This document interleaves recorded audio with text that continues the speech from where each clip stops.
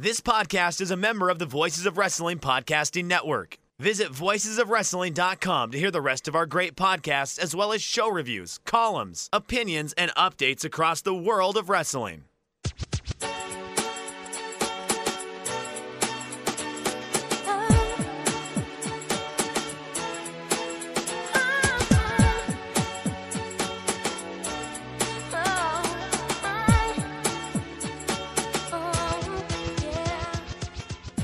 This is Everything Elite, the world's best podcast devoted exclusively to all elite wrestling and the elite extended universe. I'm Aaron Bentley, and I've already lost the thread of who. Okay, I think I went quick. Nate last week. I think you're right. I think so. So I'm also joined by Iron Mike Spears. What's up, Mike? Hey, y'all. It's your old pal, Iron Mike Spears. Everything's happening all the time. That's all I've got. Yeah, I guess we'll just hit this off the top. So yeah, it felt a little disingenuous for me to do like my usual spiel, like going straight in. So yeah, but I haven't introduced Nate yet, so we'll just Nate. Maybe we'll tag in after we talk about this. But we'll Hi, see. Everyone. Oh, there's Nate. Nate's here. So a lot going on today. A lot of talk on Twitter about accusations of abuse in many forms from wrestlers, include, physical abuse, sexual abuse, verbal abuse. And that does include a couple of allegations against people who work for AEW. And I say a couple as we're recording this. So obviously more could come out. And in fact, a lot has come out already. So you couldn't be surprised at this point to see much more.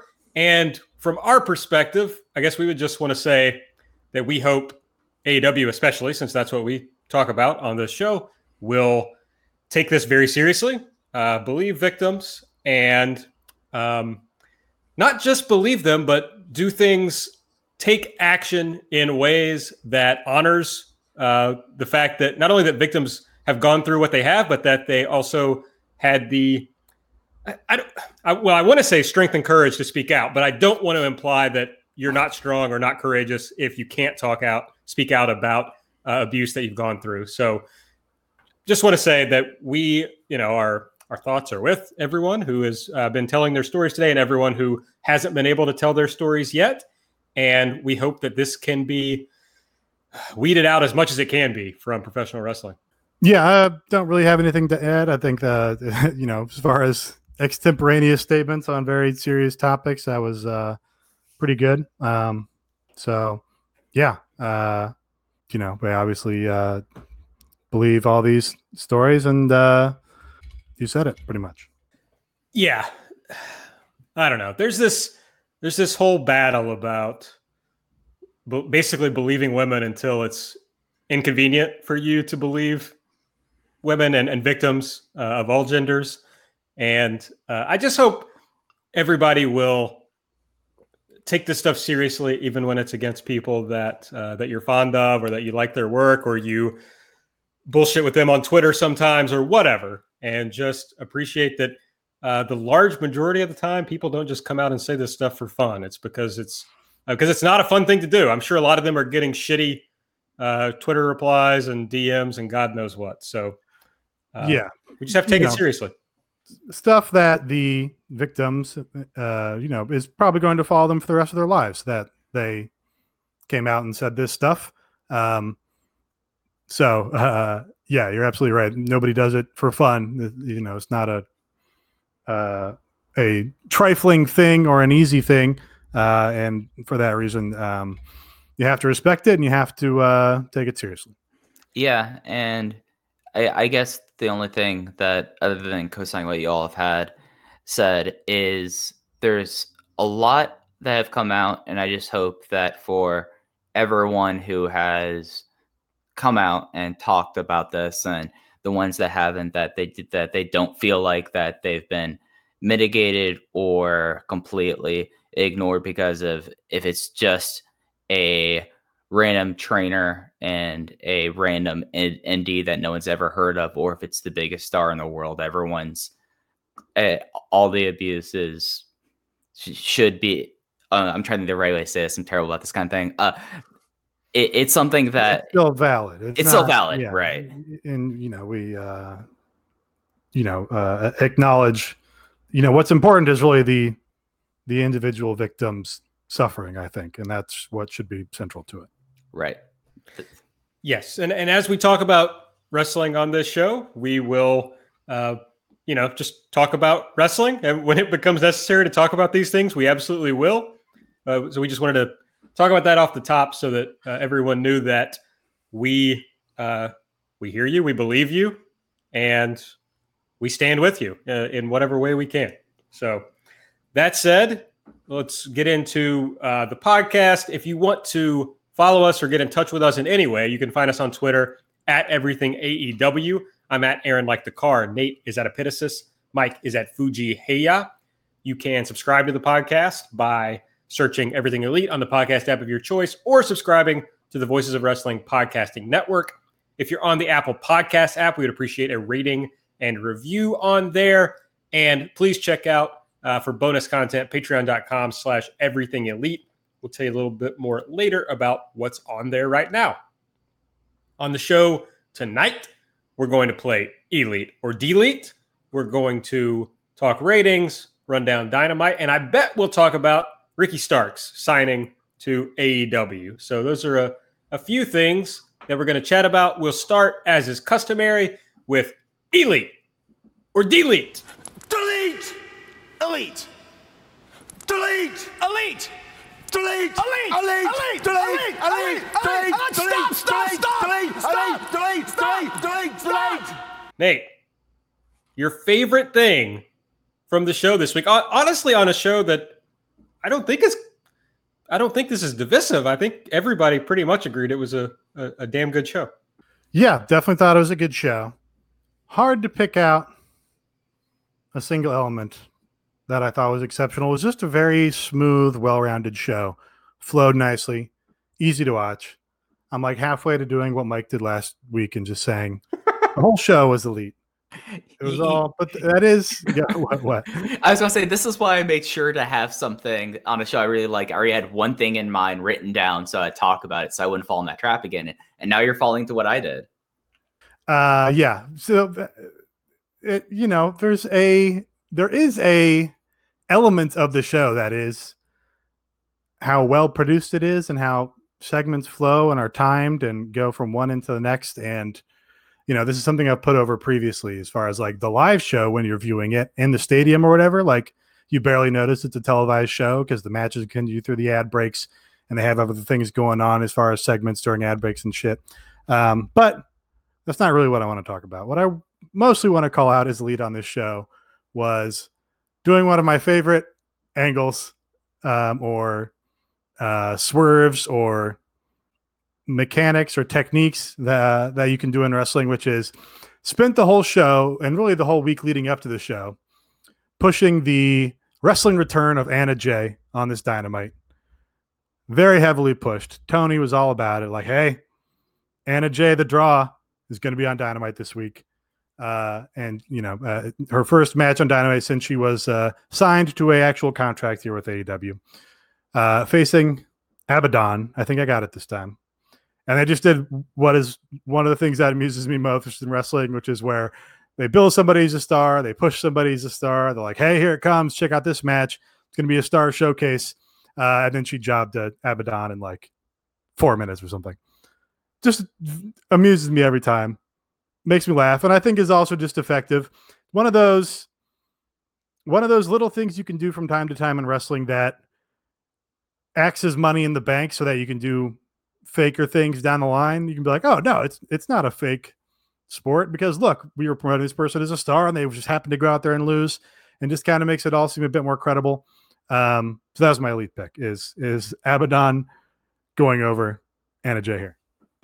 Yeah, I love the inversion of expectations. And it's such a cool thing to have like this and then picking like the right time to invert the expectations. And especially with something that, whenever we've ever seen so-and-so is in action, at least in previews, we are led to believe that they're 99% or up until this time basically virtually are always going to be winning. And now we have the thing of it just puts the little bit of thought in our mind, and it makes things more interesting. I think that having Anna Jay lose and the stuff that's happened post match. And I really like that as like an aspect of keeping your viewers and fans on your toes and not to be able to just be able to call shots before it happens. So I like that. It seemed so weird. I guess I should have seen something like this coming, because it's like, why are we pushing the Anna Jay thing so hard? I kind of thought they've had so much attrition in the division. They're just going to have to push her. So that's just what we're getting. And that's what I expected basically until Abaddon won the match. So I guess, again, I should have seen something coming when Abaddon had like a Fiend entrance. You know, she was truly Joker-fied as she entered. I should have known and shit. Yeah. Something else was happening. But we also found out after that Abaddon has also signed with AEW. It's just so it's one of those things that I like being able to go back and say, oh, they were doing camera effects, so I should have known that this was something happened. I like having like that, like, oh, I should have known, like being tricked in like in a way that is not like disrespect the viewer. Like there's a lot of insulting your viewer by tricking, but this one was like, oh, okay, now I know to keep myself on my toes. You know, have eyes in the back of my head, Spears. All right, Mike. Well, you said you have written down one specific thing. Great tease. So this is a part of the show where we all pick a specific thing. Yeah. So tell me what you picked. And Nate, thanks for not going like way into the post-match stuff, because that was the thing I found really interesting. That was my elite pick, was the whole thing of Colt Cabana and the Dark Order that has been going in the last 2 weeks. And a little bit of a disappointment that they did not put this promo that he had with Alex Marvez on TV, and they had it as like a post-show thing.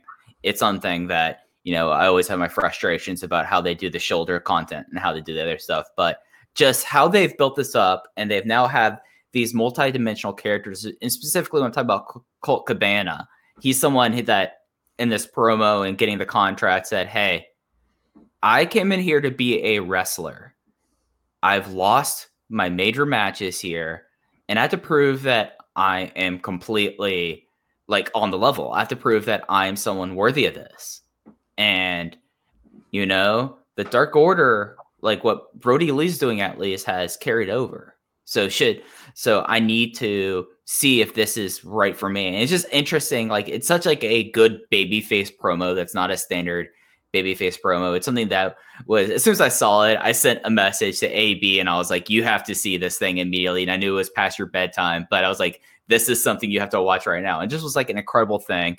And that plays in the whole entire Dark Order thing as well, because they didn't just do that at post-match. They also came out and they brought Anna Jay back to her feet and they walked her to the back. So we're getting a lot of like multi-dimensional aspects to people like this, like Dark Order. And it's something that I find very interesting. And it's one of those things that we don't have that much on major North American wrestling. And I like having that kind of thing. And I thought that, at least with like the aspects with Colt Cabana and the Dark Order and how that's playing out, I felt like that was incredibly compelling, and it keeps me thinking about like, okay, how's this going to go next week? We're 2 weeks away from Fyter Fest. What's going to happen there? So I thought this was just all in all rad.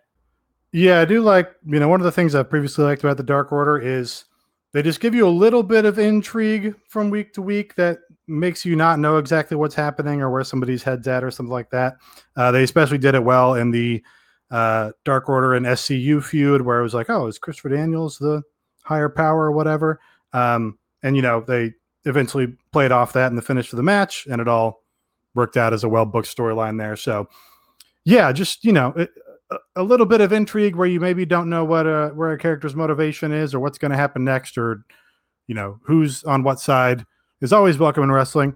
And the Dark Order is good, especially because it lets some of those less important characters be vulnerable, which is important. Like you see some vulnerability from Colt. Like I've said, I want to see the best friends cry. I need them to cry and have their vulnerability on display there. And that just, you know, gives the audience an in to identify with the wrestlers more. This really plays into my elite pick, which is Tony, buddy. Glad you're listening. We appreciate it. 3 stories in the women's division, folks. 3 stories. We've got Anna Jay and the Dark Order we've got Britt and Big Swole. They're carrying on this story, even though Britt is injured, which is good. And then, of course, the Sheeta Penelope story. Now, I may not like all those stories. I've been clear that I don't like the Sheeta Penelope Ford story. But we got 3 stories. Only one of them is over the title. And that's good. So that makes me happy that things are expanding a little bit, even with a small women's roster. Yeah, and keeps getting smaller. Of course, they lost all the international talent, your Shaunas and your Rihos and your Yukas. And now, of course, Chris Statlander tearing her ACL. So really down to, skeleton crew for the women. But it's good to see they're just giving you a little bit to chew on with basically all the characters that they have on board. And they've managed to do this in a way that they all have different things in a very distinct storyline here. Like, it'd be too easy. And I think it's something that they do a lot is they'll have people basically have the same storyline, especially like when it's like a title chase, like they do like having very similar things here. But you have a Britt Baker who has quickly gone from, okay, she's really funny, to someone that might be best on interviews this year, just because of like how much she's gotten her character and how funny she is. And then Big Swole, just like that was brilliant stuff. And then you had Reba, who's tremendous in this as well. Then you have like this very intriguing thing about like where they're going to go with this new wrestler on the roster that was built up so much with Anna Jay, and they have like a title feud. And I think that's really interesting. It shows like a little bit of variety, and if anything, shows that maybe like this is a skeleton crew, but maybe that there's a lot more flexibility within the roster, and they're showing a lot of different range than I think a lot of us would have expected this time last year. And none of those 3 stories are about a man. They're not fighting about a man. There's nothing related to men involved. So that's also a feather in the cap of one Mr. Tony Khan. All right. Well, we've all said that we really liked this episode. Frankly, I had a hard time picking out. There were a few things I didn't like, but I didn't have a lot of things that I was just like, ugh, that was awful. So what's your delete pick, Nate? Well, I basically said we were approaching the point at which I would no longer be able to complain about this, because I would just have to accept that this is how they do things in AEW. And this is just a choice of the promotion that it's futile to complain about. But like you said, pretty strong episode, extremely watchable. Really, this was maybe the only thing that grated on me. I've already complained that the best friends were set up as the number 1 contenders to the tag team titles 2 weeks ago. In the interim, Kenny Omega and Adam Page have had 2 title defenses. And on this show, their title defense opened the show. And then the match to determine the number 1 contenders again closed the show as the main event, which is just backwards. That's just a backwards thing to do. I understand why they did it. Number 1, Chris Jericho, big star. They had him. They wanted to use him in a match, so you're going to put it in the main event. I guess that makes sense. They were going to beat him, so they wanted that to be the big thing, that goes off the show, is having the best friends get a really big win, probably their biggest win to date. That makes sense. And of course, we've talked about, with Kenny Omega and Adam Page as well, they just want to do these big work rate blow-away matches in the first segment of the show. Tony Khan was on Twitter, responding to Dave Meltzer, saying, that's a stated goal of his, to put a really hot match on in the first segment of the show, because he wants that to stand up, against anything that the viewer might have come from. If Dave Meltzer was just watching News in Japan and then flips over to AEW, he doesn't want him to see, Billy Gunn versus MJF on there and go, this is just a different league of wrestling and just not watching the same thing anymore. So that's why he does it. I get it. But it's backwards to have the title defended in the first match on the show and then have a second number 1 contenders match with the same team after 2 other teams have already challenged for the titles in the main event. Just that, it logically doesn't make sense. And it's something that I would say that, like, not excusing it, there seems to be a lot of show formatting about caring about the top of the hour at 8, the top of the hour at 9, and then the show close thing. So like, it does feel like, okay, Jericho, we want to have Jericho on the show. Well, he has to be on screen at 10 o'clock. Oh, Cody's on the show. Well, we're going to put him at 9 o'clock. They like having Kenny Omega at 8. I think like he's probably opened more shows in this promotion than anyone else. It's either like him or the Bucks. So it does seem like there's a little bit of that going on with this as well. It's one of those things that I don't know. Like sometimes like the way that they've treated divisions and the way they've kind of treated like build up and how they invert it is not. It kind of goes against what should happen, like you said, Nate. And it just means like makes you wonder why. And I guess it's like he could say like he likes having like a hot match, but like I look at these people that are in these segments, and that's my conclusion is that he's picking people that he thinks will pop like the big rating at like the Keystone quarter hours. Love to have a stated goal of putting on a hot match first, so I book QT Marshall in my opening match. I mean, I can't defame QT Marshall's ability to have like, good work rate matches. Like he holds his own in there. And I guess maybe you don't want him in the main event at all, but you have to respect the titles more by putting in the main event. I think you have to respect Kenny Omega more and Adam Page more. It's not like you haven't had Dustin Rhodes in main events on Dynamite before. Hell, I don't know. Was the QT and Cody match on Dynamite, was that a main event? No, that was like a 9 p.m. match maybe. I just, it's kind of a self-fulfilling prophecy where by putting those guys in the first match on the show, you guarantee that they're not going to get to the level of importance that you want your tag team titles to have and you want your tag team champions to have. Yeah, yes. Full stop. Unless you're going to have the best friends win. You put the unless right there, kind of made it seem like a comma. I know. It didn't sound like a new sentence so much. Right. I wanted to make clear that I agree with you.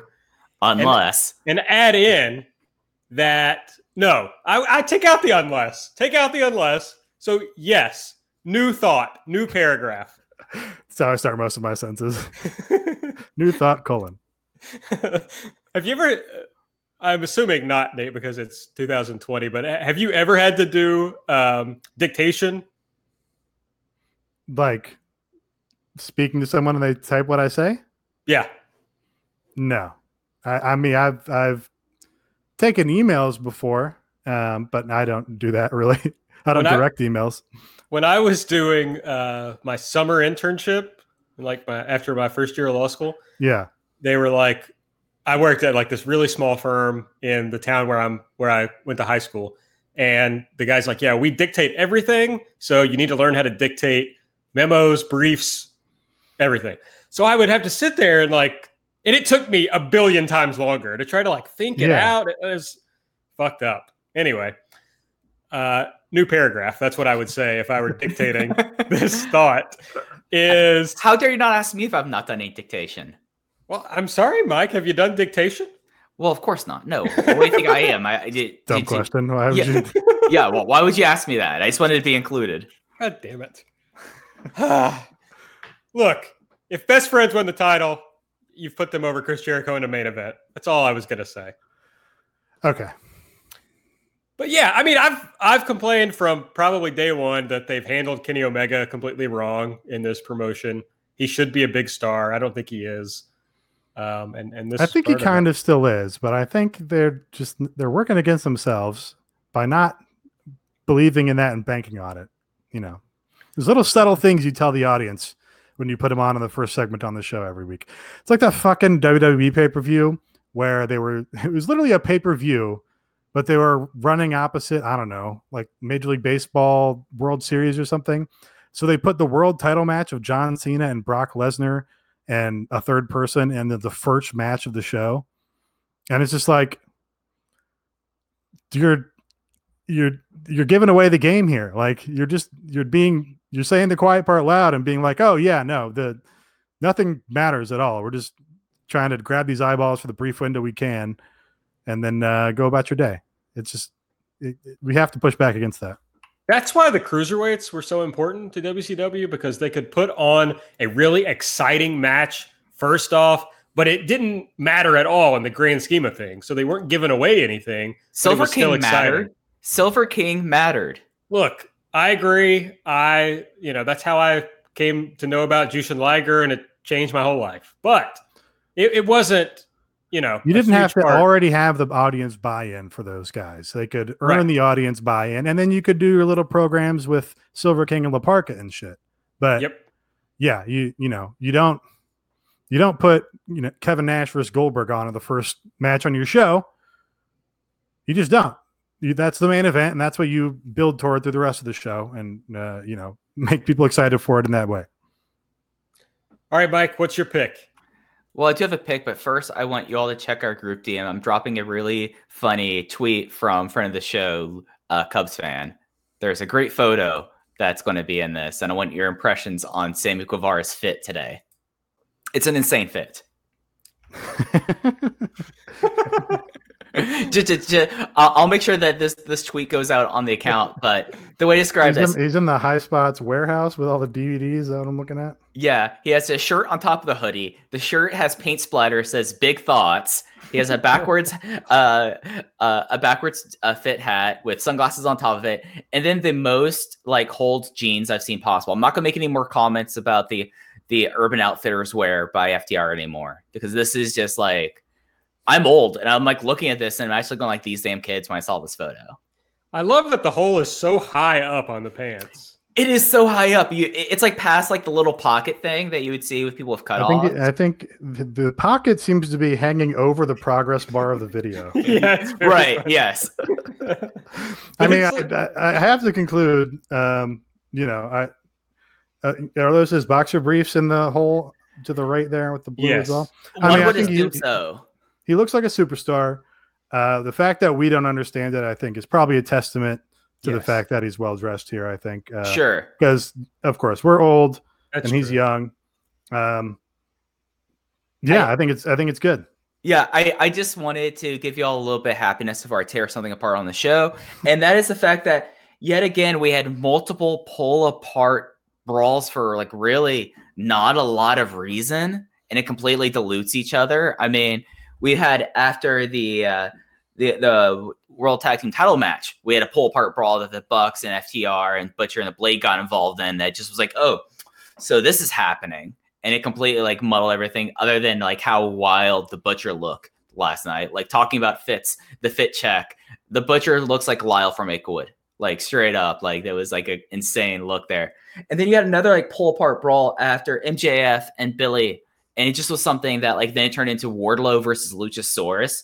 It just was very muddled that when you have all these things happen, and they've been doing more and more of these brawls, they lose their effect. And to a point where I had to remember just now, oh wait, Luchasaurus somehow was in this brawl with Billy of the Gun Club and MJF with Wardlow, two people who were not in this match, and that's setting something up for next week. And I just look at these things, and I'm okay, this is you hit gold early on with this, but you're relying on this too much. It's completely muddling just the overall impact of it, and I hated it.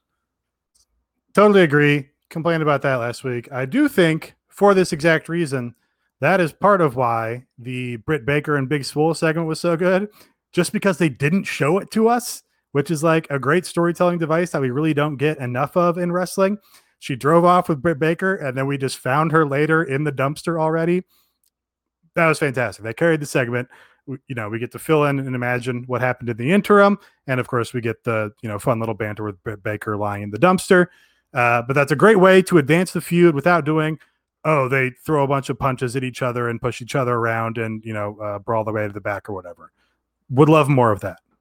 This plays into my delete. I think it's my turn, right? Yep. I mean, this is... This also plays into my delete from last week. The MJF Billy match, which is fine as a thing. That's fine. You can't expect it to be very good. It is what it is. And it serves a real purpose that makes sense, so I understand that. But I just have a real problem with there being no consequences for cheating. I have a real problem with this. He can win by hitting him with the diamond ring. And he won't suffer any consequences for that. You can why doesn't everybody cheat in every match? Well, I mean, Best Friends won by cheating. Because Orange Cassidy grabbed Sammy Guevara's leg, and that distracted him enough so that Trent was able to hit the crunchy. I kind of think you're, at least 15 years into your wrestling fandom? I mean, Well, I took a big break in the middle. I mean, I started watching wrestling at about 5. Okay. But I took about 10 years off. So I'm about 20 years into watching wrestling. Okay. I think the toothpaste is out of the tube. Yeah, but you can. Okay. I think that's honestly just kind of what it comes down to. Like, you're not wrong at all. Like, especially when it wants to be rankings matter, wins and losses matter, the context of the match and quality wins matter. Like, if that stuff is all supposed to factor into where things go, then you shouldn't just have the results of matches hinge on whether the referee saw something or not. Like, that's a little silly. But I kind of just think there's no way around it unless you're going to close yourself off to a million storytelling opportunities. I just think there's other ways to do it. Like, I think you can still have heels who cheat. I just think there has to be some sort of consequence to it in some way without it just letting you climb up the ladder, with impunity.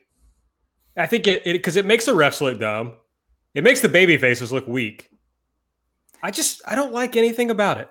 I really don't. And it's something that it's so like makes a match. Like, I still believe the only DQ that's happened in a match was Pac and one of the falls in that 2 out of 3 out of that Iron Man match against Kenny Omega, right? And they've had very little count outs, but it's still one of those things that if your referees looked on it kind of kills the idea of, oh, well, this DQ mattered because it was like the first fall lost by disqualification so far, when you're like, but a lot of people get away with stuff. And it's one of those things that, at least like with Japan, it's something that the idea is, hey, if it happens outside the ring, you're outside the ring. That's your own damn fault. Absolutely. Whereas it's not cut and dry with AEW. And I see where your point is with this. Yeah, I accept that about New Japan. I don't really have a problem with it, but they also don't really have people like pull out a ring from their trunks and hit somebody and then they win. Yeah, you're not wrong, but I can't say you're right.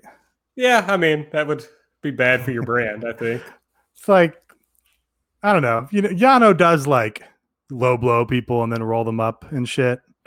And you kind of don't want to take that away from Yano because it just gives you another storytelling thing. It lets you give Yano a meaningful win without taking it hurting somebody else. And honestly, I like seeing cheating.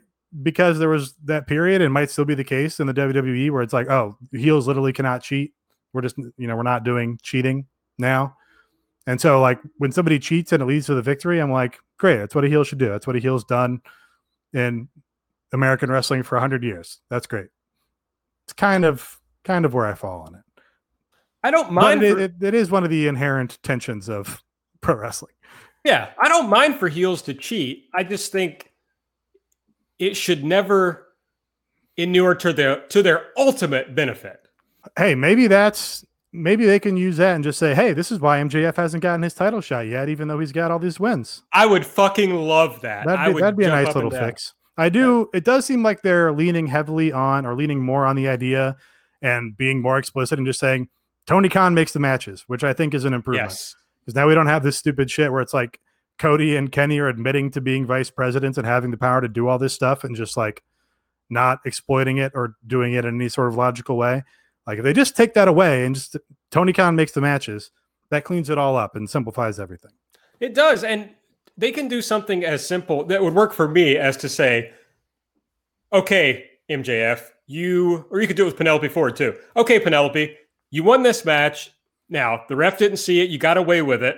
If you do it in this match, you get the title shot, fine. If you do it in this match, there's going to be these consequences or whatever. Just to make it seem like, we all saw it happen. Tony Khan was presumably watching the video feed and also saw it happen. That's why it just irritates me, because it makes me look dumb for continuing to watch this shit and knowing that people are just cheating. There is a reason that pro wrestling is not highly thought of in this country and that it is largely watched by a lot of dumb people. You can't throw that at the feet of AEW because there's been a different company monopolizing it for the better part of our lifetimes. But I guess it is kind of dumb. Yeah, but I guess as a form of entertainment. Well, it's as dumb as anything else. But I guess that's like my real complaint about it is that is a primarily a WWE thing. That is not when you have Yano. No, it's the firmly loaded, in the mid card. Loaded boots and yes, but there were consequences for those things. Yeah, they never pretend. I mean, I'm sure it's happened at times, but generally, you would have consequences for doing those kinds of things, or at least it would backfire on you in some way, right, in the future. So that's fine too. But I think he gets his comeuppance eventually. Maybe it looks like it's going to be Wardlow turning on him sooner rather than later, which is not the comeuppance we want. But yeah, I do think they understand the story structure well enough that it's not going to be, never paid off. No, I just think WWE has for years had an overabundance of heels winning matches like this before I guess they decided not to do cheating. And in a way that nobody ever, in that company, people never get consequences. There's really never comeuppance for things. So I just fear that sometimes that's been normalized for other people. And, Tony Khan may not even think about it. He might just think, oh, yeah, this is like a normal way to book a pro wrestling match because I've seen it a billion times, but it sucks in a lot of ways. So anyway, that went longer than I intended it to go, but mostly because I just kept challenging you on everything you said. That's okay. I did challenge things actually, too. It's not okay. So, and Mike, you didn't challenge him at all. So you're both wrong. I challenged him about not dictation. Now you're saying I'm wrong for saying it was okay. So I was doing a bit. Calling me out for challenging. I mean, this is fucked up.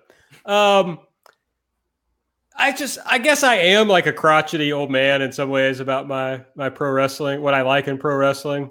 So I try to fight against that, but some old things are actually good, and you have to just acknowledge that. Maybe. I do distinctly remember. You ever have just one of your friends just like say something insightful about your personality that you didn't really realize, and then you're like, "Oh yeah, that's correct about myself." I just remember one of my friends in college who, I was burying something he liked or whatever, and he's like, "Yeah, because." All things are necessarily stupid just because they've been done for a long time or whatever. Like every tradition is stupid just because it's a tradition. I was like, yeah, no, I do kind of think that way. And I guess there's a possibility I could be wrong. Although now I'm coming back to the idea that no, that's right. Everything that's old is actually bad for being a tradition because, look at the society it's gotten us. That's true. But yeah, that stands out in my mind. I kind of think we should start from the baseline that it's bad if it's hung around for a long time. Yeah. And you have to kind of prove the theory wrong. You have to affirmatively prove that, no, it's actually good and it works well this way. Yeah. Yeah, I agree. I had a similar thing. I have a friend who's like a real astrology person, which is whatever. But she sent me this thing one time. I'm a Gemini, in case anyone's wondering. My birthday is tomorrow, by the way. If anybody wants to wish me happy birthday tomorrow. He will be updating his spreadsheet. Yes, of the people who were nice to me and the people who were not nice to me on my birthday. I got mine out of the way, so don't forget tomorrow. No, it only counts on my birthday, actually. So, schedule tweets now. But anyway, one of these like Gemini things was that they like to talk about themselves, and I was thinking about the conversation she and I were having at that moment, and I was like, oh yeah, I've just been like talking about my own shit and not asking you about your shit for like an hour. So, yeah, it was a real moment for me. So, yes, I get what you're saying. I haven't changed, but I've thought about it more. It's just you internalize it and then you feel guilty about it. Yes. And then you just become less happy overall. It's like sometimes you're like, wait, it's hard to change something I've been doing for like 30 years or whatever. Maybe not 30 years. Probably at 4 I wasn't doing this. But anyway, change is hard. We also did in high school, we used to have Festivus parties, or one guy in particular would have Festivus parties. It was like a big party. And, all would get pretty crowded. And, of course, they have the airing of grievances. Sure. And I remember one of my best friends was like, I just want to air my grievance with Nate. It's like, Nate has to be right and has to be correct so much that sometimes I just wish he wouldn't talk. Wow. Whoa. But it was like, I laughed. I like one of the hardest I've ever laughed in my life just because it's like, oh yeah, no, you got me. That's accurate. I mean, I would never say that. It's somebody you love, Sure. I would never say I wish you wouldn't talk, but I mean, you haven't changed much since high school, it sounds like, Nate. Right. Well, see, again, my thing is, as with the, not respecting traditions thing, I think I'm just right. I think that's so. What can you do? Right. I mean, I totally get that. I like talking about astrology. I mean, I am a Cancer. Like my birthday is coming up too. I don't keep a spreadsheet. Well, I'll count that for you because I don't need to keep a spreadsheet to know who people truly love me. But I do. But like the idea of like you are who you are, and it's so like ingrained with you that you can change little things, but there's a lot of things that are like quarterly set when you're very young. I've had like friends like pull me aside and be like, Mike, like when you don't want to deal with people, you really make it known that you don't want to deal with people and that you'd rather be at home reading a book or doing literally anything else than talking to people. It's like you're kind of thorny. And I'm like, okay. And then like it took me like a little bit later. I was like, maybe I need to be more of a pleasant person to that. So like I understand like the wanting to be right, like being like outwardly social. Like I do understand that. I would never describe you as thorny, Mike. I wouldn't either. I think you're a very sweet boy. Well, it's because we have scheduled times. Yeah, right. That's true. I block my social energy for the week, knowing that we will be talking for here to here. That's fair. Okay. What was it? I thought I had something profound to say, I think there, but I seem to have lost it. Oh, I've tried to develop more chill. Mm-hmm. I've been called Zero Chill AB in the past. We've seen that develop on this very show. I've tried to develop more chill and not get so mad about things and tell people to go to hell so much. So you see, my best. I like the zero chill part because I'm someone that I have a proclivity something just tell someone to fuck off. Like I understand that. Yeah, but sometimes I think I let myself get pissed off about things that just don't matter that much, or that's fair. Yeah, or kind of like what we've said about AEW. It's like I get mad about some things that I just have to accept as part of life. Yeah, there's a point at which anger might be beneficial. There's a point at which it's no longer beneficial. And just self-harming yourself. Yeah, there's sometimes in the context of my job, sometimes people will be like, "Hey, should I worry about this?" And like my honest answer is, there's no benefit to you worrying about it because you can't impact it one way or the other. So the answer is no, you shouldn't worry about it. But that's not really what you're asking me. Right. I generally get very perturbed at people who are rude in public. Like people who, I got into it with this guy once at a bar in Nashville because his drunk ass wife spilled her beer all over my cell phone. This is I think I've lived this story with you as far as drunk people spilling drinks. And I'm like, okay, but this is like she's stumbling, or I'm like, take this woman home. Like she does not need to be in public anymore. So I was mad. And then afterwards I said to Sarah, like, maybe I just have to accept that if I'm going to go in public, people are going to be rude and there's just not much I can do about it. Yeah. It's hard to come to peace with all of humanity. It really is. I'm just so aggrieved by existence, know? Well, I didn't ask for it. What the fuck? Exactly. I'm not even having a good time. I wasn't even supposed to be here this lifetime. That's right. Oh, God. Well, that's enough existential musings for one episode. For one segment. Ratings. Let's talk about those. There's nothing existential about keeping up with how many people watch a television show every week. Yeah, this is pretty finite stuff. Yeah, AEW, a big bump in total viewers from 677 to 772, up to 8th in the demo with a 0.28. Basically a rebound to form for them. NXT also got a smaller bump up to 746 and a 0.20 in the demo, which was good for 25th overall.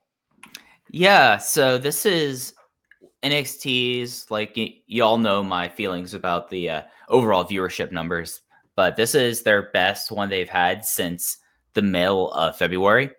So, but the interesting thing is they've been gaining viewers, and it's almost been like a balancing effect because pretty much since 2020 happened, AEW has won by like an average of 0.11 in the demo share.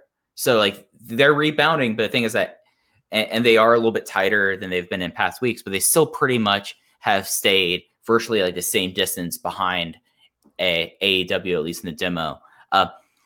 This was like a night where this is like a summer night, and the only things that are above AEW that were non-news were Property Brothers and that dang challenge.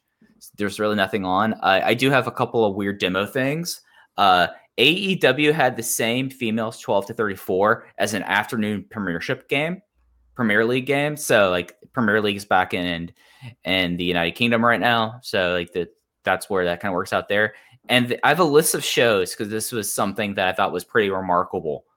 The people who are 18 to 34 is to like a 0.08 for NXT. I have a long list of shows that have worse numbers on it in that demo. And basically all of them are news shows, especially news shows on MSNBC and on Fox News. A show called Counting Cars, which I never heard of, and a repeat of the Real Housewives of Beverly Hills. So weird demo corner. I was thinking about making a Counting Cars, Counting Crows joke, and I think that's bad. I think that's bad. That would have been a bad joke of the week from me.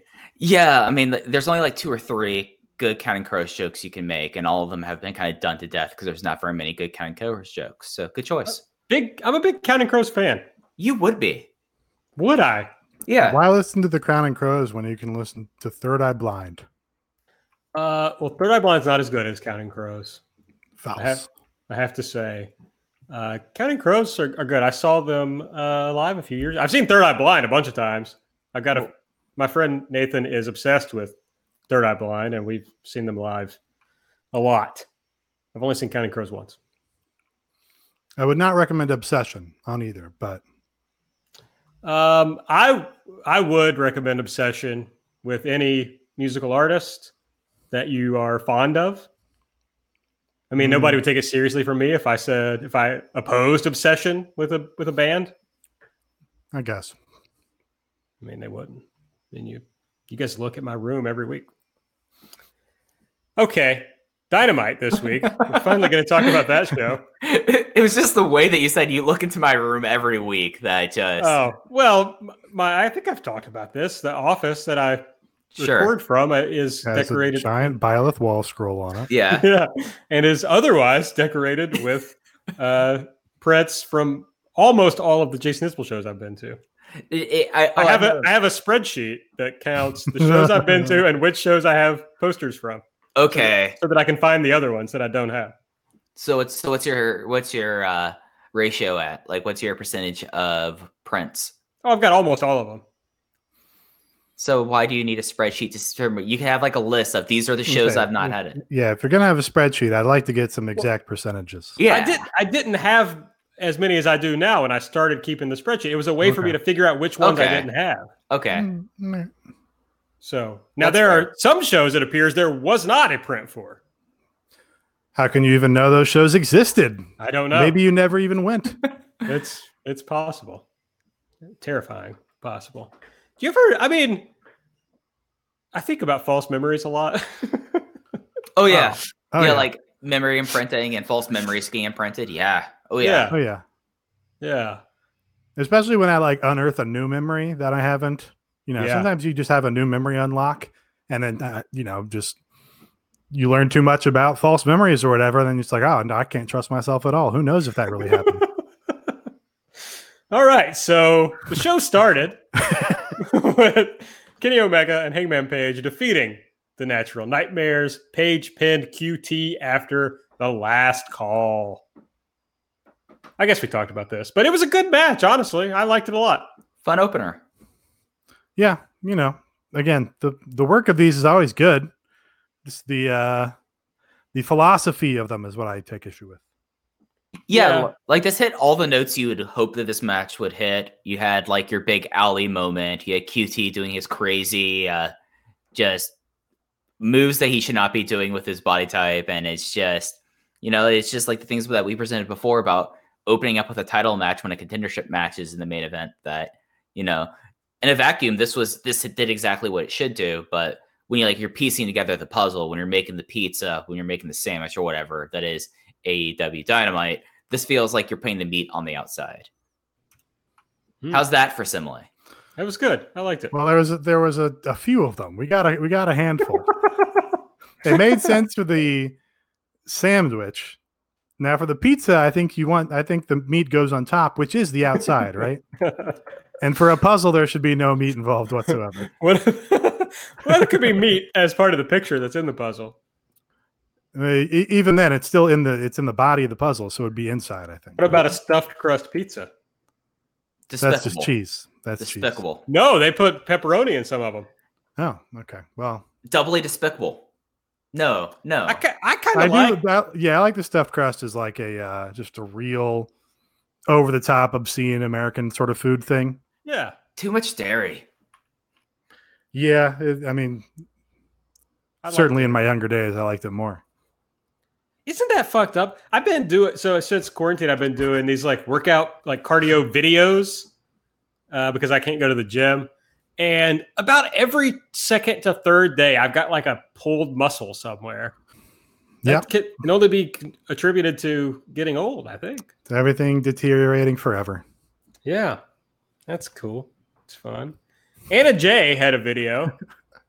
She said that she thought it was that appearing on AEW was going to be a good opportunity to showcase her talent. Then when she got signed, she knew she had to work 10 times harder. I like the suggestion that she wasn't really working all that hard before she got signed, but now she's going to turn it on, which frankly is relatable, except I don't turn it on at any point. Right. Now, well, you might have turned it on for the first couple months, right? And then. Yeah, that's the story of like every job I've ever had where it's like my last job, I hated it. And by the end of it, I was like, it was miserable. And I'm like, all right, this new job is going to be different. I'm going to not procrastinate all day. I'm going to do my work. And I do that for like 2 weeks. And then it's just the same thing again. Yeah, I think Anna J will do better than us, probably. I think she's already done better than us. She says now she knows she has to put on a show. That's why she called herself the star of the show. And then we got Abaddon defeating Anna J with what I've called a short spike Rana. Yeah, it's a baby Rana. Did Candice used to do this spot a lot? I've definitely seen somebody used to do this spot regularly. She's done it. Johnny Gargano used to have a baby Rana. It's probably where they got it from. Okay. Yeah. I just put over this match and the booking of it, but I actually don't like to see this Abaddon gimmick on AEW very often. It's just not my shit at all. Dark, spooky, zombie. Oh, I don't play horror video games. This is way beyond like me. It's not. Yeah, at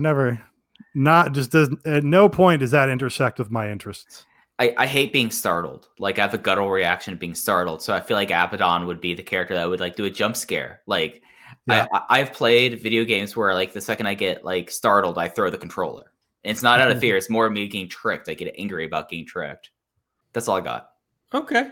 The Dark Order came out after the match. They're all kind of standing there. Evil Uno walked over, handed a manila folder with the Dark Order logo on it to Colt Cabana. And 10 and 5 helped Anna J out of the ring and to the back. I love a sinister folder. Big pop for me for a sinister manila folder. Yeah, it was good. They went through with putting the logo on the folder, I think was the best part. Really tied the bit together. MJF defeated Billy Gunn. He hit him with the Dynamite Diamond Ring. After the match, and see, I agree with you, Mike, but I think it was organic enough at the start of this where it's like Jungle Boy was mad. Jungle Boy was cosplaying as Aaron, and he was mad about MJF using the ring to win. And so he kind of gets into it organically with MJF. And they have some history, so you could build back to that again. But yeah, I was kind of tired of the big brawl, except for Marco on Wardlow's back. I mean, I'm happy that next week is going to be Wardlow Day. Like, I could take that from this, but when you have this and like a brawl we really did not talk about much after the tag team match happening. And if we did, it's all molded together in my brain right now. Like, this is my point exactly. Like, lay off the brawls. They're losing their effect. They're like mush in my head. But Marco jumping on his back ruled. Les Sex Gods were backstage with Alex Marvez. Jericho said, "You want to know why Blood Orange was juiced? It's because everyone loves him. He's so cool. But he had the audacity to interrupt the inner circle twice." Jericho said he knows that Orange wants to be a funny guy, but what happened to him last week, there ain't nothing funny about that. And this leads to a joke off between Sammy and Jericho, as Sammy says they beat him to a pulp.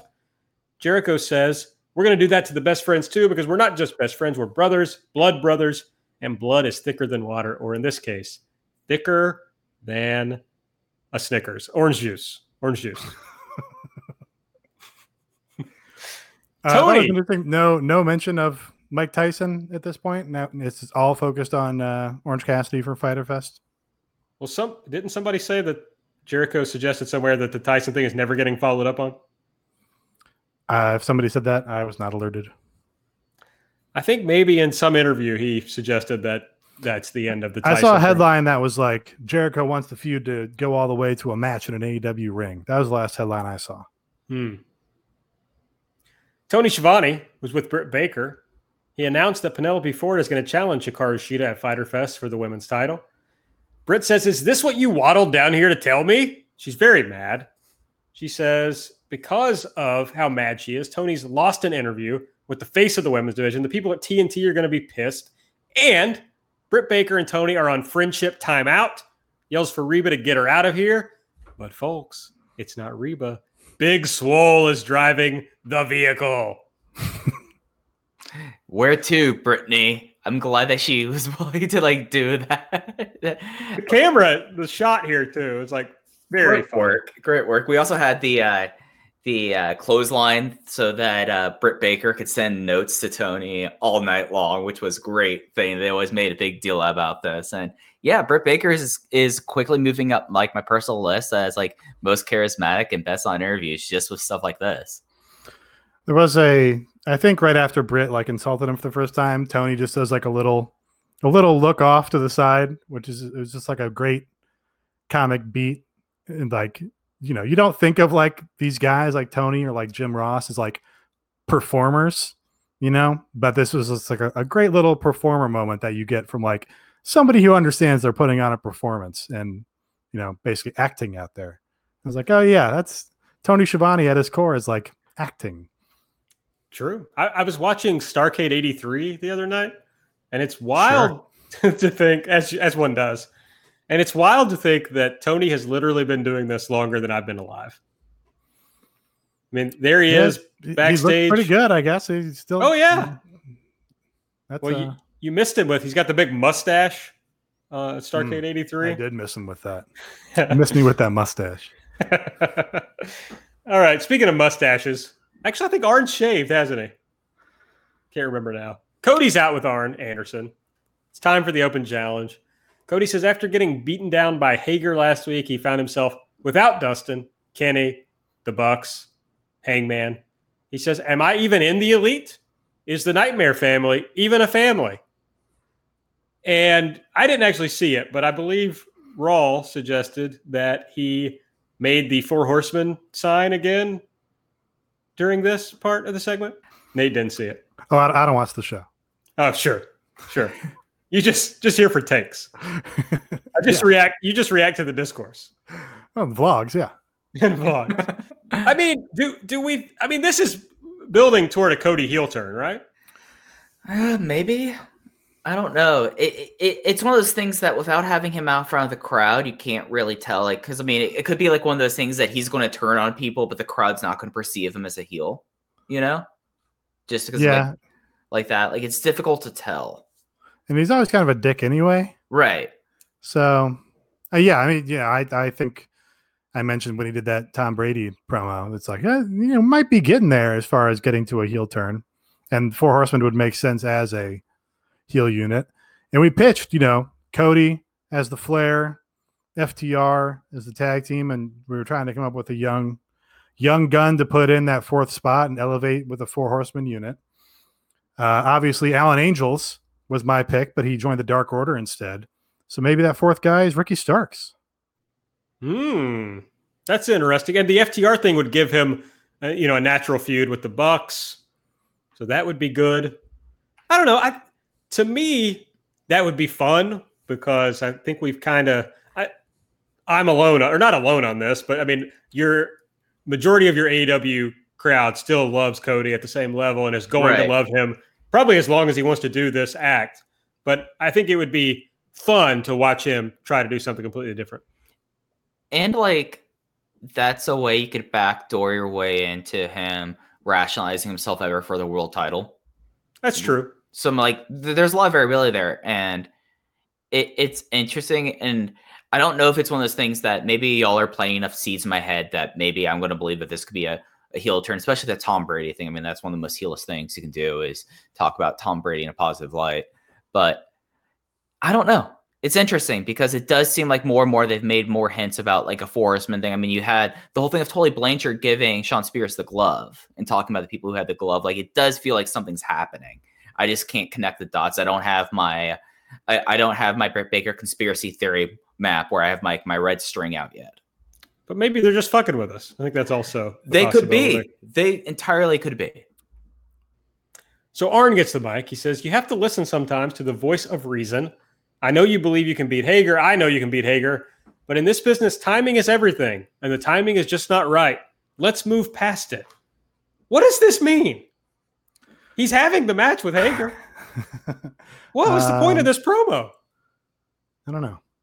I don't either. But anyway, he says, "Tonight you have a qualified opponent who's very talented, but he's a guy you can take it to and hone your skills." Really great way to put over this guy before he comes out to make his debut. So, yeah. There's a video. It's Ricky Starks. He plugs himself as a former NWA television champion and the hottest free agent.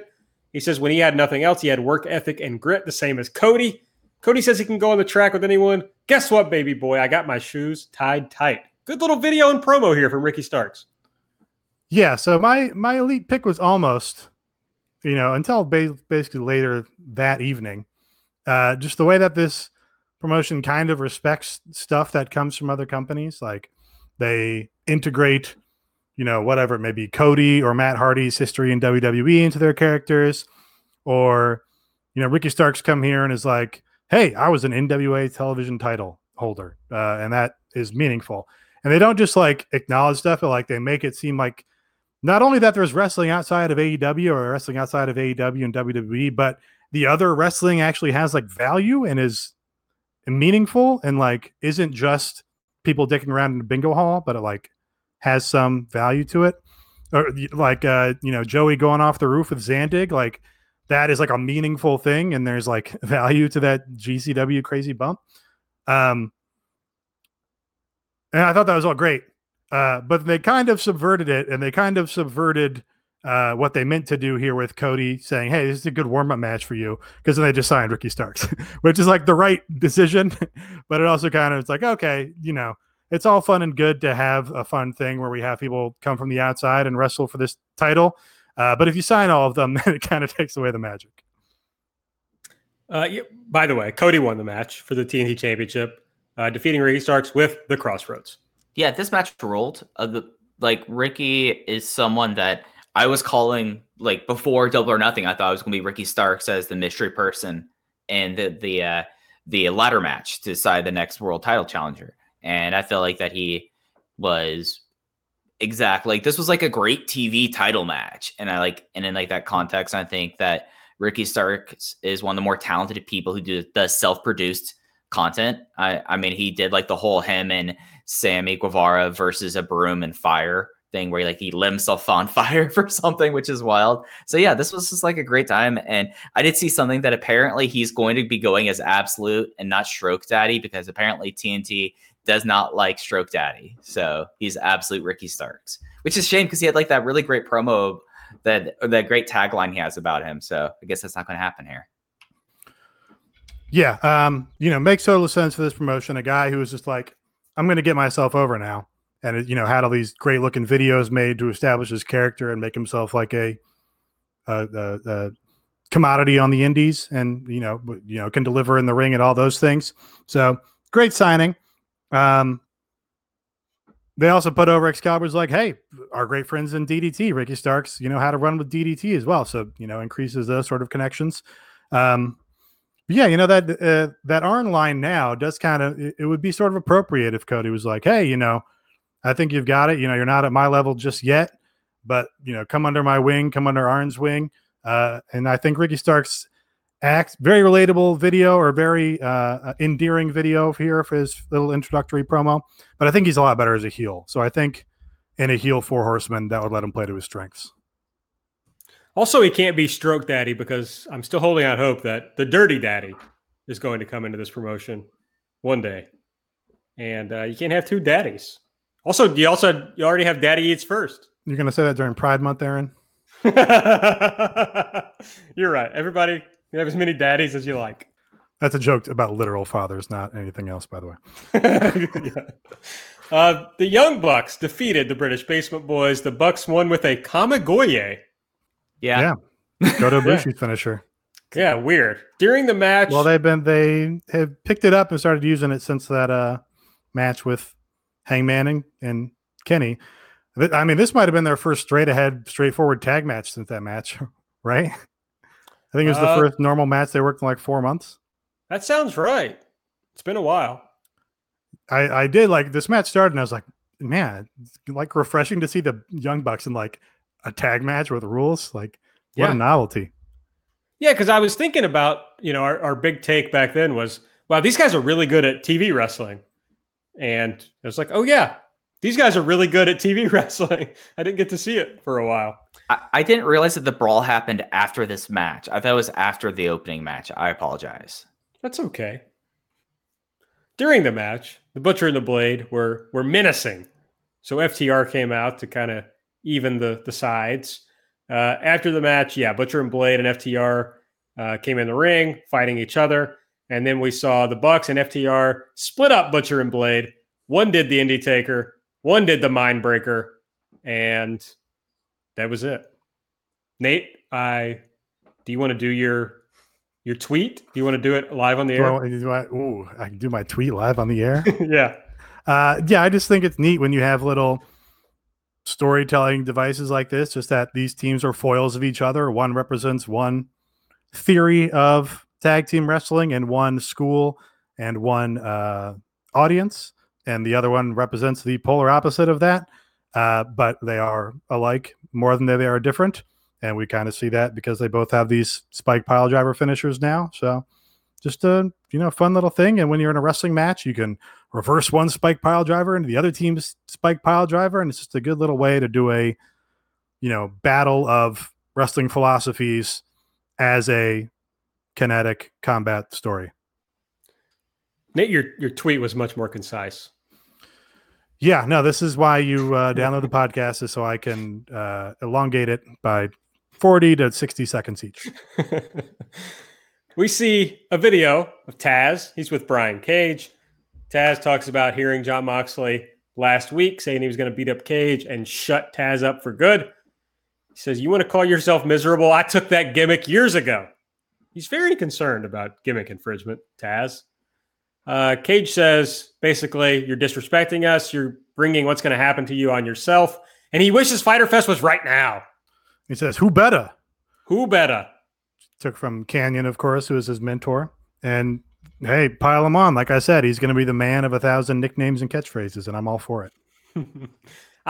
The reason I didn't do that part, Nate, was I missed part of the line. Not the who better part, but right before that or right after it.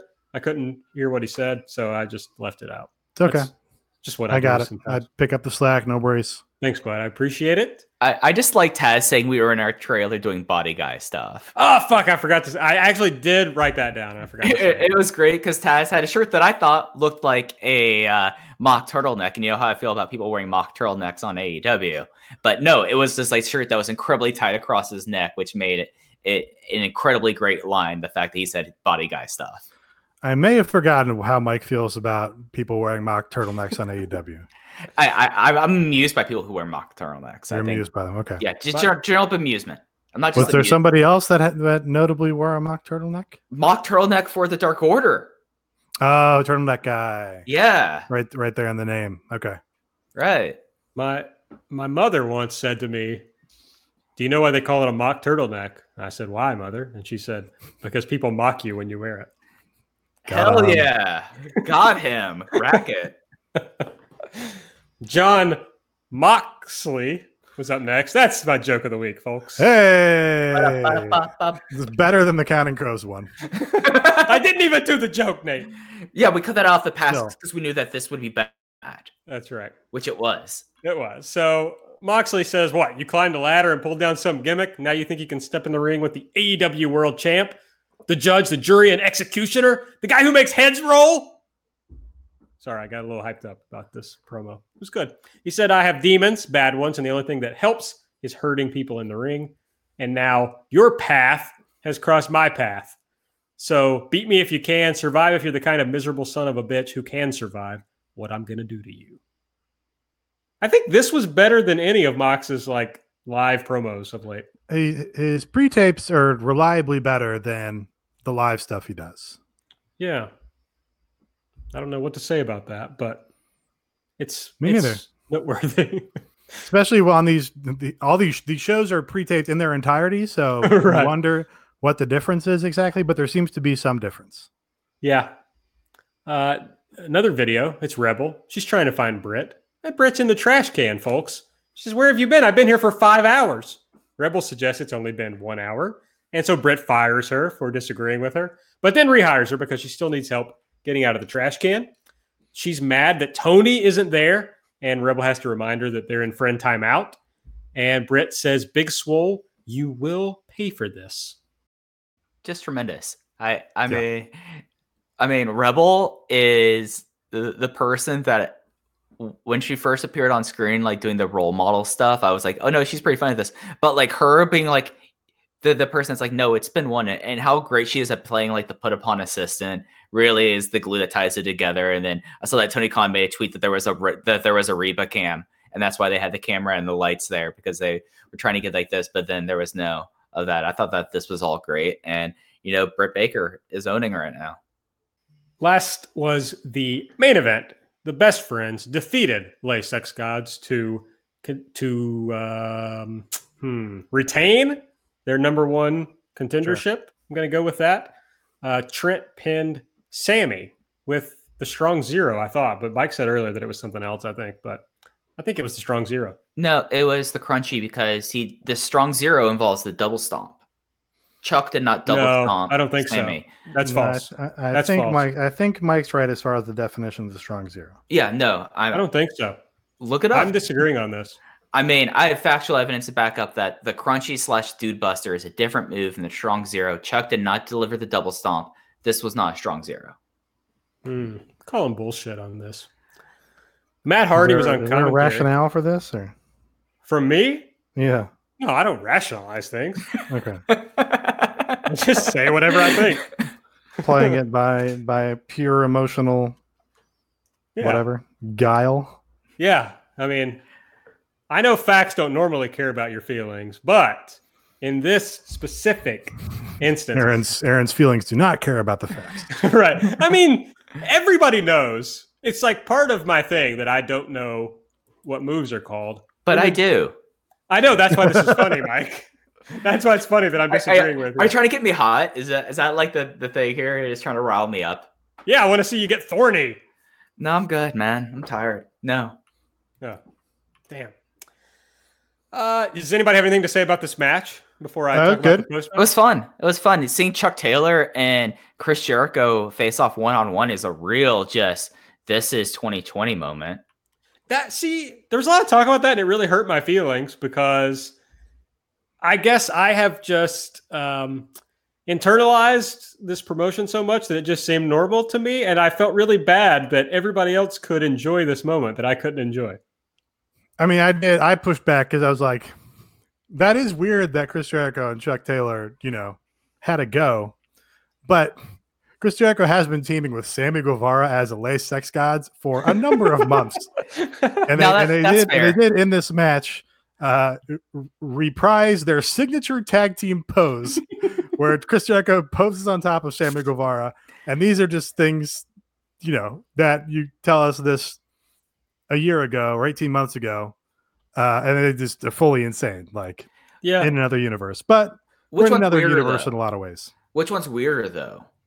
Chuck versus Chris Jericho versus Les Sex Gods? I think Les Sex Gods is weirder.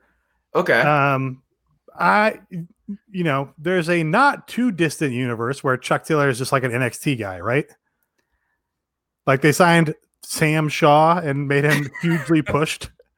Dexter Loomis. Yeah, there's a universe where like Chuck Taylor is in the class with like I don't know, Rich Swann and those guys, right? And then maybe he just crosses paths with Jericho and it's not super insane. Right. I guess. That's not the universe we live in. Oh, I think this one's better, at least in that aspect. I was gonna push back on that one. In that aspect. Point of clarification. I was saying last night on the Discord live chat that I'm just so happy that Jericho came to AEW and New Japan to do this stuff, because it really changes, like in 20 years, looking back on his career, it like changes everything about what he looks like as a wrestler over his career. So it rules. I'm glad. Absolutely. There's every other guy in the business is like, no, I wrestle for WWE and that's it. It's the end all be all. And he's like, no, I'm going to like learn and see what else is out there and what else is happening. Speaking of the Discord live chat, was there any verdict on Mike's mouth sound songs discussed? Well, the segment was universally loved. I just want to say everybody enjoyed it. I didn't wait. Somebody said that there was at least one song that they immediately recognized, right, Mike? Do you recall that? I think the discourse throughout the world has been that this was a incredibly lauded segment that I'm a mouth sound virtuoso, that myself and fellow podcaster Spencer Hall should be doing a duet series where he does songs like Casio Dog, like you know how Casio sounds like, but doing it as a dog barking. We're gonna do duets tour. It might be like the most lauded podcast of all time. But was there any verdict as far as whether anybody could identify the songs other than maybe that one person, which you weren't sure about? I think that people got it. I think that sometimes, I think you either get my songs or you think I'm terrible at them. I don't think there's people that are like 50-50. I think there's no I think there's a real dichotomy. It's either two types people in the world. Yeah. You either get my songs and you think that I committed some of the most like important podcasting since I don't know when, or you think that Serial. Well, like if that's Serial, then I'm like, is Serial really that important? Like all things, like this. The first thing I thought of was that This American Life episode with the guy who made up all this stuff about the Apple factories. Right. Yeah, like the Mike Daisy. Yeah. Same guy who made up the Kawhi Leonard story, I think, about apples. Hey, man, I thought about that today, and that made me so happy until someone told me it was fake. I did not know that Kawhi Leonard did not go Apple time. I'll tell you what an important podcast was the well, I don't remember the name of it, but hold on. Okay. Do you think there's any correlation between understanding Mike's mouth sound songs and enjoying the taste of cilantro? This is interesting. I don't understand this. We don't know why there's that divide. It's some sort of genetic delineation, but there appears to be two types of people in the world. And I'm wondering if those groups line up with each other. Yeah, we're going to see if is it yes, cilantro, yes, my sounds, or is it no songs, yes, cilantro? Right. We're going to figure this out. Do a poll on the Patreon. Find out the people who can adjudicate Mike's songs if they also happen to like cilantro. In the Dark was the podcast I was thinking of. And they literally, I'm pretty tired of the let's go look at an old case and see what happens podcast. I'm glad people are doing that work. I just am kind of bored of listening to it because basically everyone who's been wrongly convicted was wrongly convicted in exactly the same way or in the same ways. But in this case, they destroyed the prosecution's case, got all the witnesses to go back on their stories, and now the guy is free. He was on death row and is now not on death row. So that was a pretty important podcast. And that Mike, yours is the best since that. Since that, right. Okay, that's fair. That's fair. I mean, that's saving someone's life. That's right. This is only improving many people's lives. Exactly. I want to be honest, that In the Dark only improved one person's life. Right. However, if you subscribe to patreon.com/everythingelite, you get to hear the most life-changing podcast. That's right. Well, we're going to talk about that more in just a minute. We got to finish this show. I know it would have been a great segue. But I'm great at segues. The show's over. It's done. We did it. So nobody wants to talk about Orange Cassidy coming out as a Tremendous cameraman. angle. Great angle. Tremendous. He got the black Band-Aid on his head. That was my favorite part. I was glad they told the blood orange beating. Yeah. That was good. He actually did look like he had a bruise or something. Oh, yeah. I mean, I think shit hurts. I bet it did. Anyway, he attacked Jericho. He was mad. Jericho left. It was good. I liked that Matt Hardy, who was on camera, he said, "Oh, he's trying." That was a great line. Matt Hardy seems to be like actually invested in AEW and what's going on. You know, like now he's trying is what I'm saying. Yeah. Now we're actually like 3 months in to Matt Hardy and AEW. What's your impression now? Net positive, I would say. Net positive. I think it's really hit or miss by each segment. His stuff in the stadium brawls has all been good, but then you get one of these in-ring segments that just dies a death. Yeah. So it's just, I do like taking big swings, and he does connect on some of them, but does whiff on some of them also. He is he the Aaron Dunn? Adam Dunn. Sorry, Adam Dunn. Adam. That's my bad. No, it's Adam Duritz. He's the singer. No. I see what you did there. That's a callback, and I appreciate it. But no, I'm talking about Adam Dung, the 3 true outcomes baseball player that either would strike out, walk, or hit a home run. What's a walk in this analogy? We neither delete or elite it. A walk is like a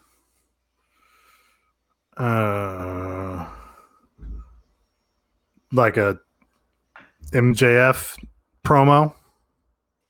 Oh wow. Maybe. Just when it's like, yeah, good heel promo. Got on base.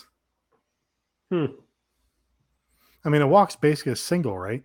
No. It is. It is, but when was the last time MJF hit a double?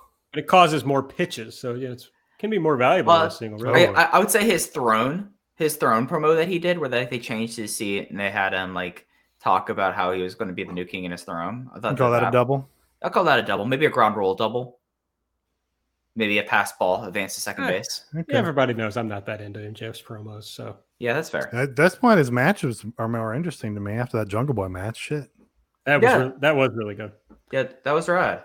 Well, unfortunately, I blew the segue, but well, I was actively, again, to let you off the hook, I was actively trying to prevent it.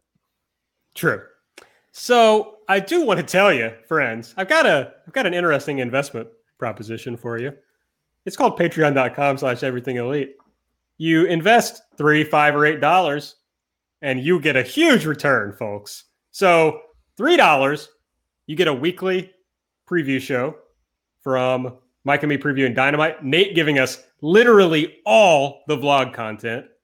All the vlogs you could want and more. We watch Dark and the vlogs, so you don't have to.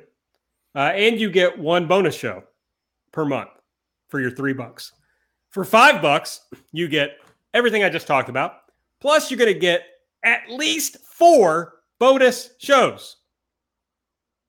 You get a huge amount of content for your $5. Everybody's looking at me, but that's what happens because there's at least 4 weeks in every month.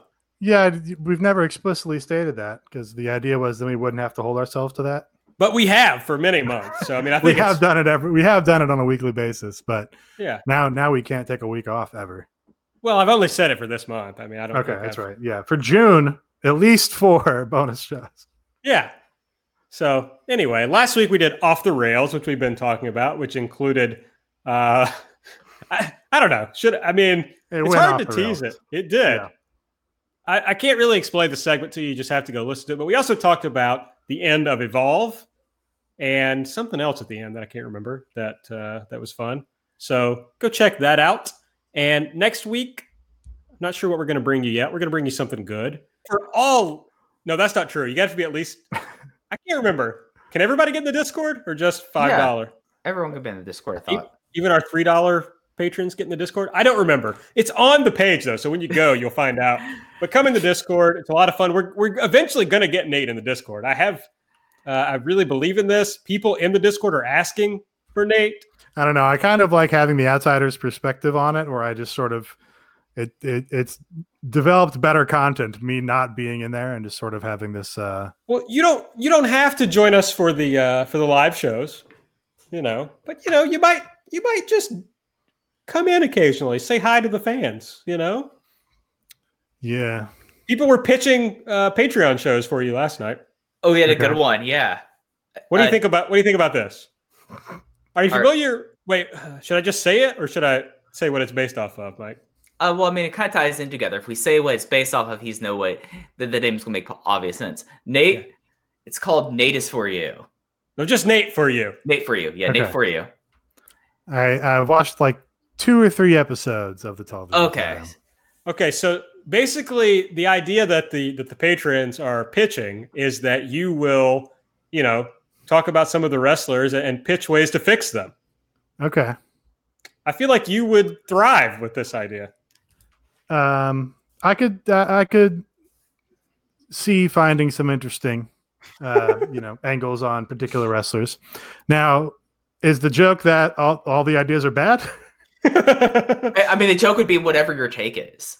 I mean, the joke is that's not a very nice thing to say about my takes, Mike. No, I think you have some brilliant. I mean, we all have our hits and misses here, Okay, but you provide a different perspective. I think is valuable and that our patrons enjoy. Okay, here's one I'm going to share. This is premium Discord content, folks, from our good friend Aaron Quinn. Aaron says the problem: AEW has shitty themes and also a small women's division.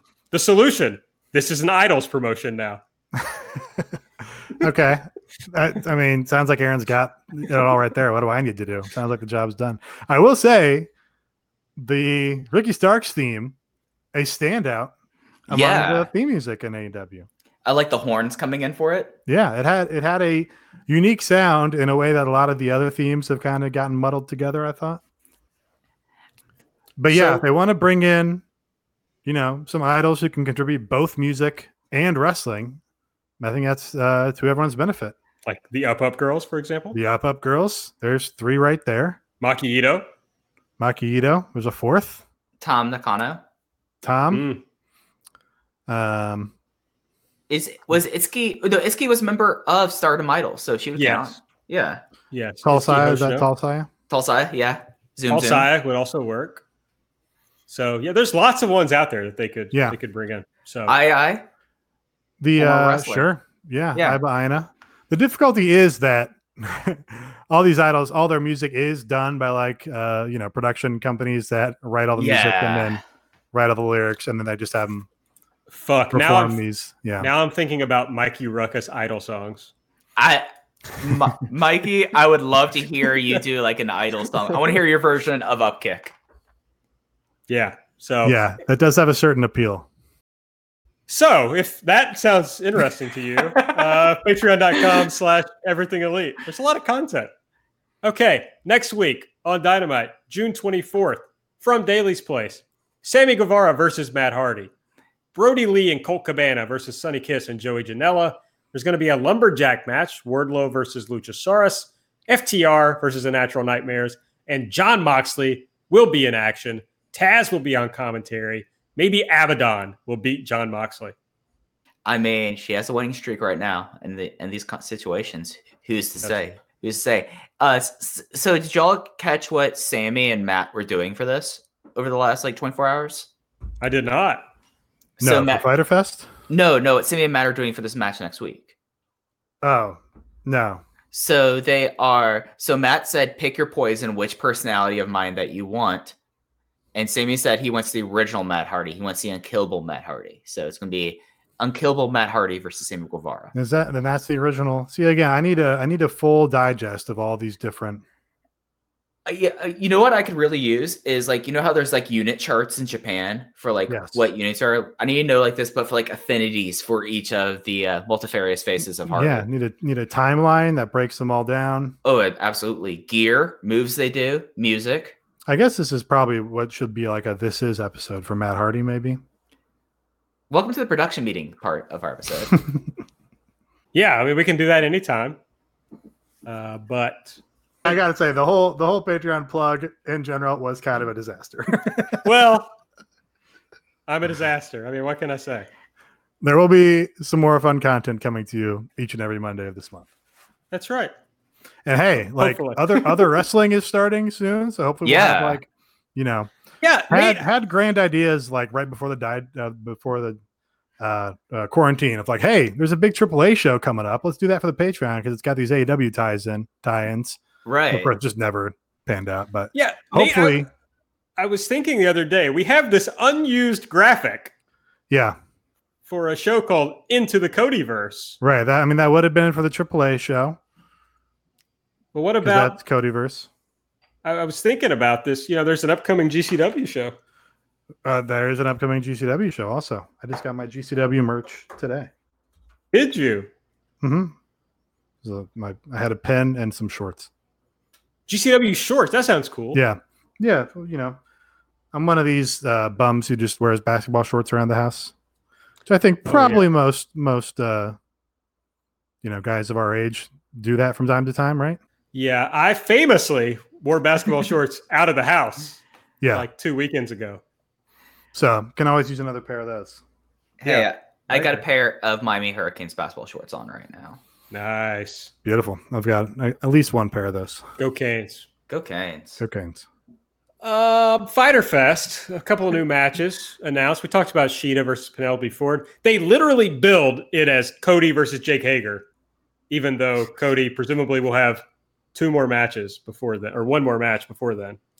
Whatever. And they announced Chris Jericho versus Orange Cassidy is official for Fyter Fest. I mean, I want to ask you all a question. Do we think that they finally break 1 million again with Chris Jericho and Orange Cassidy, considering how those two have been viewed and have been noted as ratings drivers? Feels like maybe no. Okay. Kind of just feels like if we were going to pop a big number like that, then we would have more momentum showing up week after week where it's kind of inching up that way. And it doesn't really seem like that's happening. I don't know. I believe I predicted on the Patreon something like 6 months they wouldn't hit 1 million viewers. I can't remember though. One other note, I think we hit all the other notes we listed here, but Chris Statlander and John Schuyler suffered especially bad knee injuries in the last week or so. Chris in the match on Dynamite last week, and John Schuyler on the Dark taping. So, and Schuyler, it was like every ligament in his knee, wasn't it? That was torn up. So, feel bad for both of those folks, especially John Schuyler, who is not signed to an AEW contract. But hopefully they will take good care of him. Yeah, it was at least his ACL, MCL, and PCL. The only one I don't think he tore was his lateral. And he said it was 6 months, at least what they were thinking. I've not seen a time frame for Chris Statlander yet. Have y'all? No, but if that guy can come back from that in 6 months, I'd be shocked. I mean, he had like a Facebook post that went on that talked about it, and he was very complimentary about the medical services that happened at the show, but I'm hoping that it carries on through his surgery and his rehabilitation. I hope that AEW does the right thing with someone who's not contracted. Agreed. All right. Anything else you guys want to chat about before we get out of here? No. Nah, I'm good. I started playing Fire Pro this week, finally. Yeah? Yeah, having a good time. I don't actually think the gameplay of Fire Pro is that fun. It's one of those things that I feel like that it takes something to a certain aspect that like the more fun is like plotting out things. Like if you're someone who likes like Total Extreme Warfare, then you like playing Fire Pro because you can do the same things. I've got an AEW roster. I've got Dragon Gate roster. I've updated a lot of the New Japan and Stardom wrestlers that were already in on it. So yeah. It seems like the fun is like getting your roster and doing your creative venue shit and stuff like that. But then like after you've done all that, then you have to like play the game, and then like after a couple hours, I'm like, I've played the game now. I'm done playing the game. That's fair. Somebody said last week they knew it was going to be good when we were wrapping up, and there were still like 10 minutes left in the file. I don't think I have 10 minutes of content on anything right now. No, we went on a lot of digressions on this episode. So. Yeah, we went some places. Pretty high concept ones. Yes, yeah. I'll close it out. So you can find us on Twitter at everything AEW. I'm at Aaron Like the Car. Nate is at Epitasis. Mike is at Fuji Heya. Please subscribe to the show. Give us a rating and review on the Apple Podcast app if you use that. And please check out patreon.com/everythingelite for bonus EE content. So for Mike, for Nate, I'm Aaron. We'll see you next time.